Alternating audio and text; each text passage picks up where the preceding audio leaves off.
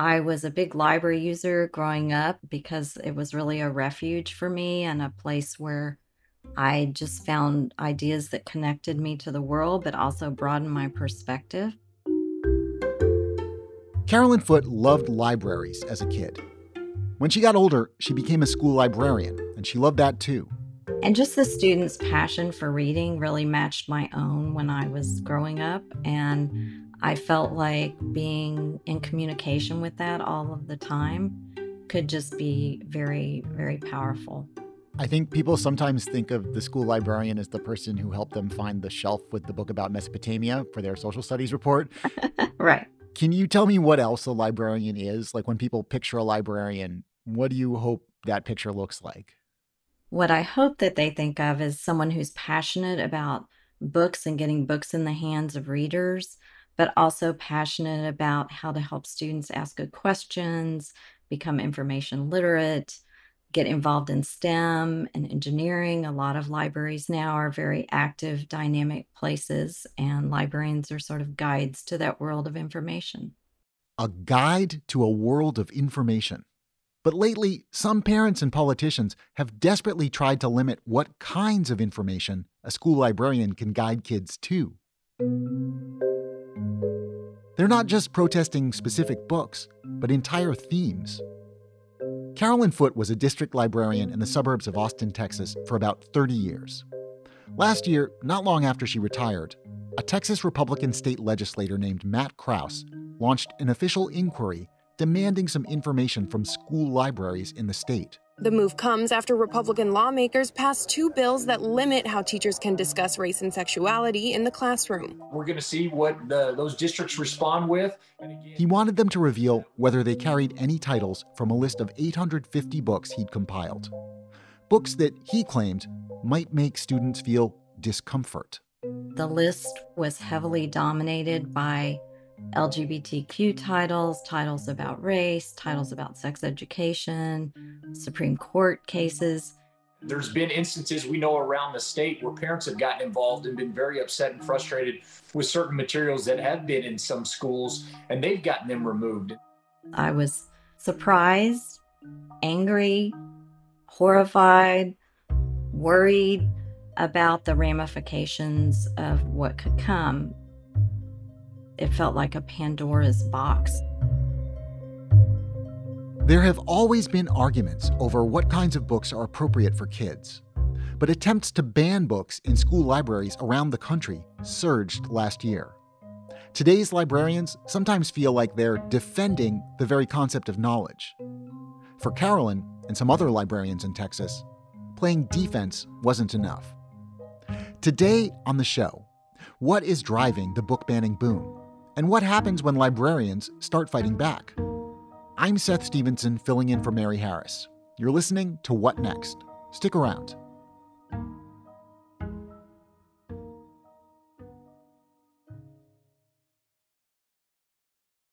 This episode is brought to you by Discover.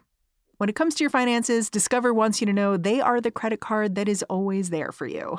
With 24/7 U.S.-based live customer service, everyone has the option to talk to a real person anytime, day or night. Yep, that means no more waiting for, quote, normal business hours just to get a hold of someone. We are talking real service from real people whenever you need it. Get the customer service you deserve with Discover. Limitations apply. See terms at discover.com/creditcard. Last year, attempts to ban books in the U.S. reached the highest level since the American Library Association started tracking this stuff 20 years ago.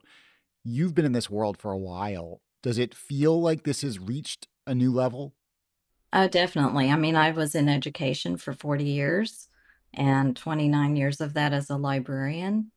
And it's definitely unprecedented in my experience. And, libraries, principals, school boards, superintendents are just fending off not only formal complaints that have been filed, which is what ALA was counting, but also informal complaints, email complaints, comments at school board meetings.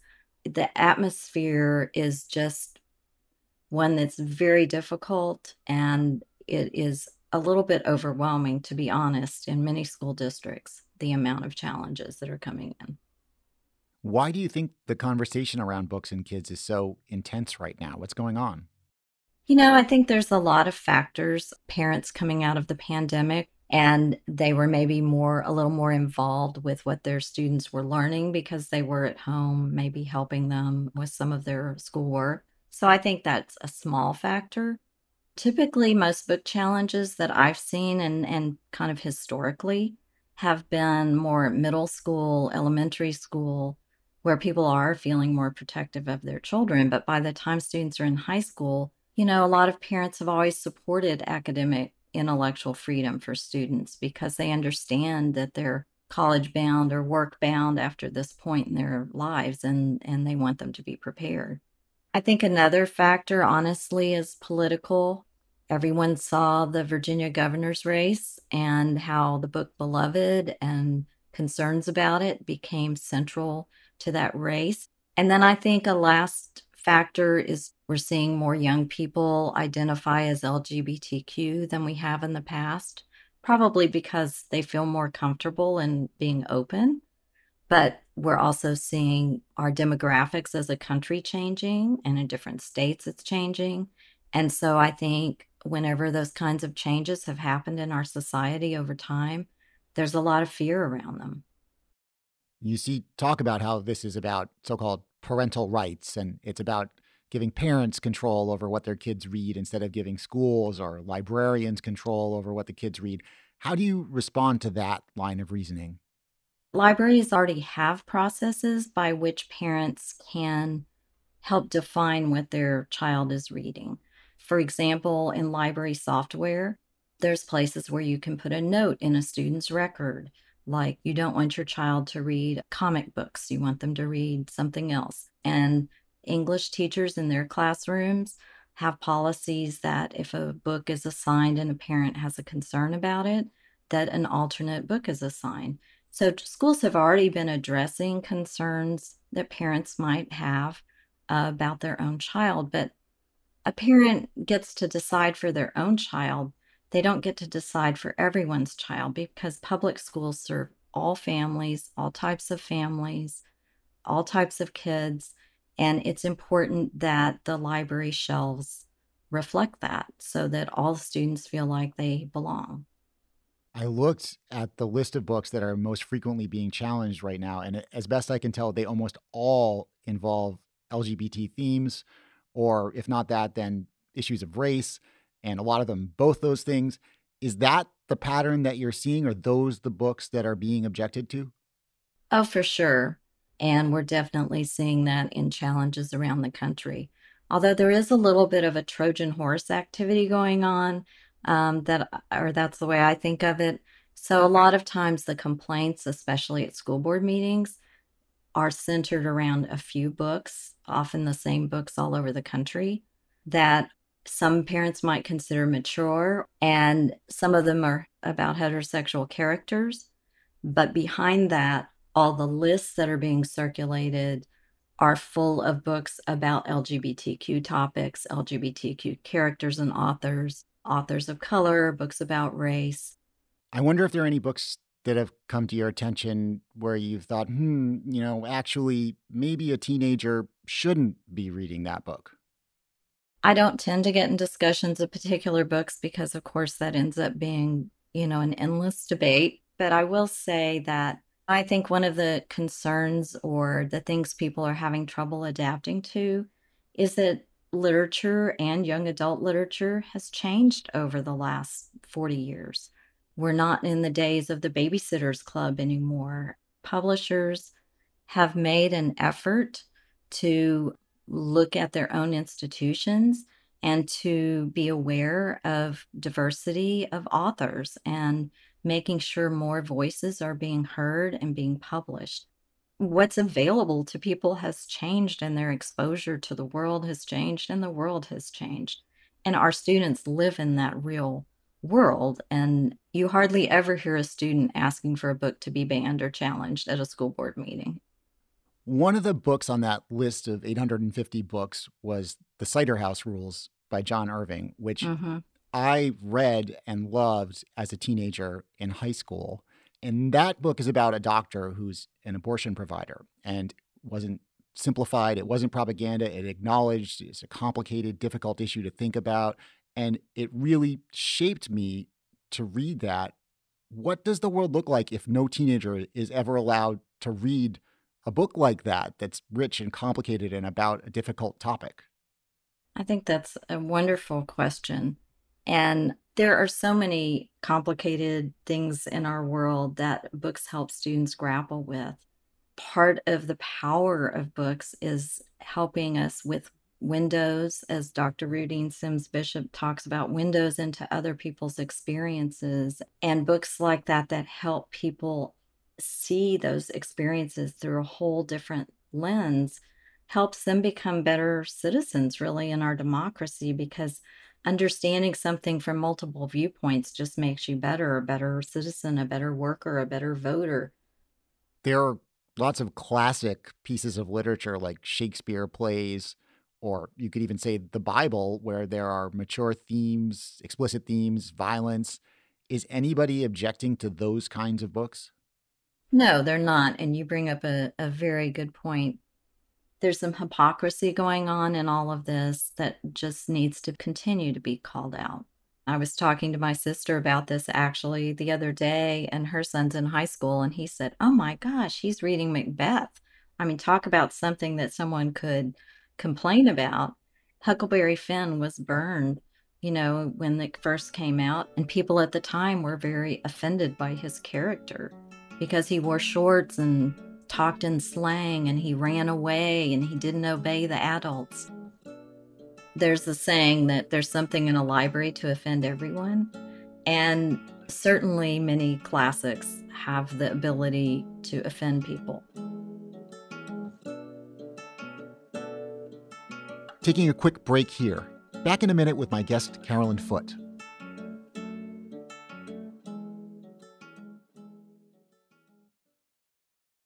For the ones who work hard to ensure their crew can always go the extra mile, and the ones who get in early so everyone can go home on time, there's Grainger, offering professional-grade supplies backed by product experts so you can quickly and easily find what you need. Plus, you can count on access to a committed team ready to go the extra mile for you. Call, click Grainger.com, or just stop by. Grainger, for the ones who get it done.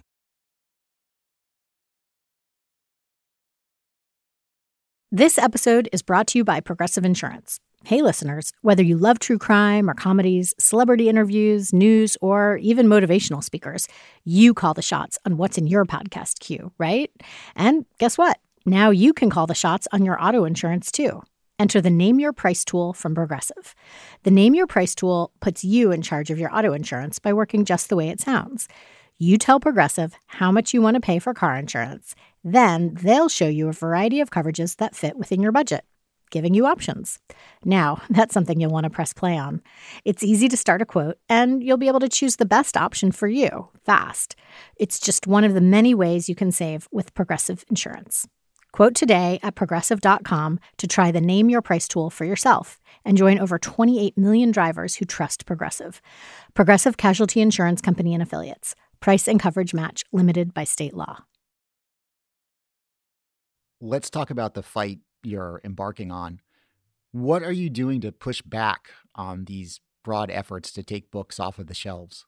So I'm part of a small team of librarians in Texas. We call ourselves the Freedom Fighters. That's FREADOM, Fighters.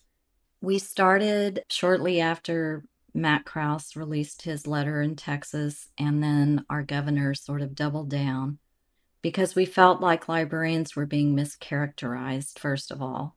And we also knew that the impact of censoring these types of titles would have on students. And then we were brainstorming what we could do to raise the visibility of great books and diverse books. And my colleague called me one night with the idea of, what if we took over the Texas Ledge hashtag for a day, which is TXLAGE, and it's frequently used in Texas by reporters and legislators to track what's going on. So we notified people quietly behind the scenes in our librarian groups, author groups, people we knew, and asked them to join us on November 4th and to tweet out something about a positive impact of a diverse book on their lives and include a picture of the book cover if they wanted to and use our hashtag and the Texas Ledge hashtag. And to our astonishment, we had over 13,000 tweets that day and trended sixth on Twitter. And after that, we got more organized. We formed a Twitter account. We set up a website with resources for people. We've had weekly and monthly actions that people could get engaged in. And so it's just sort of exploded from there. You're talking about using Twitter and websites. If you're my age, you remember the librarian helping you riffle through the card catalog in like the giant Right. oak filing cabinet. The Right. technology obviously is a lot different now, and you're using that to get your message out. But there are other elements of technology that come into play here. There are ebook systems that the students can use to access books, I guess. And does that make the fight different? How does that change censorship battles from how they used to be sort of pre this technology? It makes it both easier and harder, I guess. I mean, we saw recently a school district in Tennessee took down their entire ebook system of like over 10,000 books because a parent had complained about one book title in it. Another school district in San Antonio, Northeast ISD, pulled down 400 of their ebooks that were on Krause's initial list for review. And so they were unavailable to students. A public library in Llano got rid of their ebook provider and picked a different one because they were upset with, what was included in it. In some of the schools I went to growing up, there was only one librarian and they were sort of there by themselves in the library. Can librarians feel kind of isolated when there's conflict like this? Can they kind of feel out there on an island? Exactly. And that was part of our goal in starting our Freedom Fighters group, actually, was to let librarians know they weren't alone. In the midst of these book challenges, we're all experiencing this together. So every librarian you support or every teacher you support behind the scenes, that's the person working one-on-one with those students who want to have access to books and ideas that are important to them. Is there a risk for a librarian if they start being seen as not sort of politically neutral? There's definitely a risk, but I want to point out that in many state library standards, like in Texas and around the country, defending intellectual freedom is actually part of the job description. A library is intended to be and is seen by the Supreme Court as a marketplace of ideas, a place where you have controversial ideas on the shelf and that materials can't be removed just because of the ideas within them. And what we really believe in is civil discourse. And I always say, librarians have books for everyone, from vegetarians to hunters. But the whole point is to provide a wide variety of viewpoints and let the reader decide. And it's one of the few places in a school where students have complete choice and inquiry. And I want to circle back around to the policies and remind people that policies protect everyone, because it's just as possible that parents that are opposed to people having access to guns might come to a school and want to pull books where a character is a hunter or a character is learning how to use a gun because he wants to go to the police academy or whatever. So it's just as possible that challenges can come from any direction. Where do you see this heading? What's on the horizon in this fight? It's very worrisome because a lot of things are getting rolled up together, right? Concerns about divisive concepts or critical race theory bills, parental bills, the whole issue and muddling of sex education in schools. They're all getting sort of rolled up in this ball right now. And it's being seen as a political wedge, honestly. In recent polls, like a CBS poll, USA Today polls, show that Americans do not support banning books, especially books about race and racism. But the majority is also exhausted from fights over everything under the sun, and there's just been so much exhausting news. We have to have a fire for our democracy. We have to light that fire in our belly to defend intellectual freedom.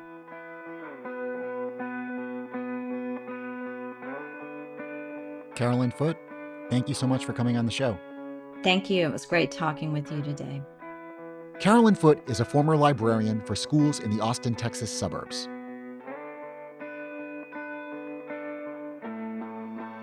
That's the show. What Next is produced by Mary Wilson, Carmel Delshad, and Elena Schwartz, with major help from Anna Rubinova and Sam Kim. We are led by Alicia Montgomery and Joanne Levine. I'm Seth Stevenson. Mary Harris will be back tomorrow. Thanks for listening.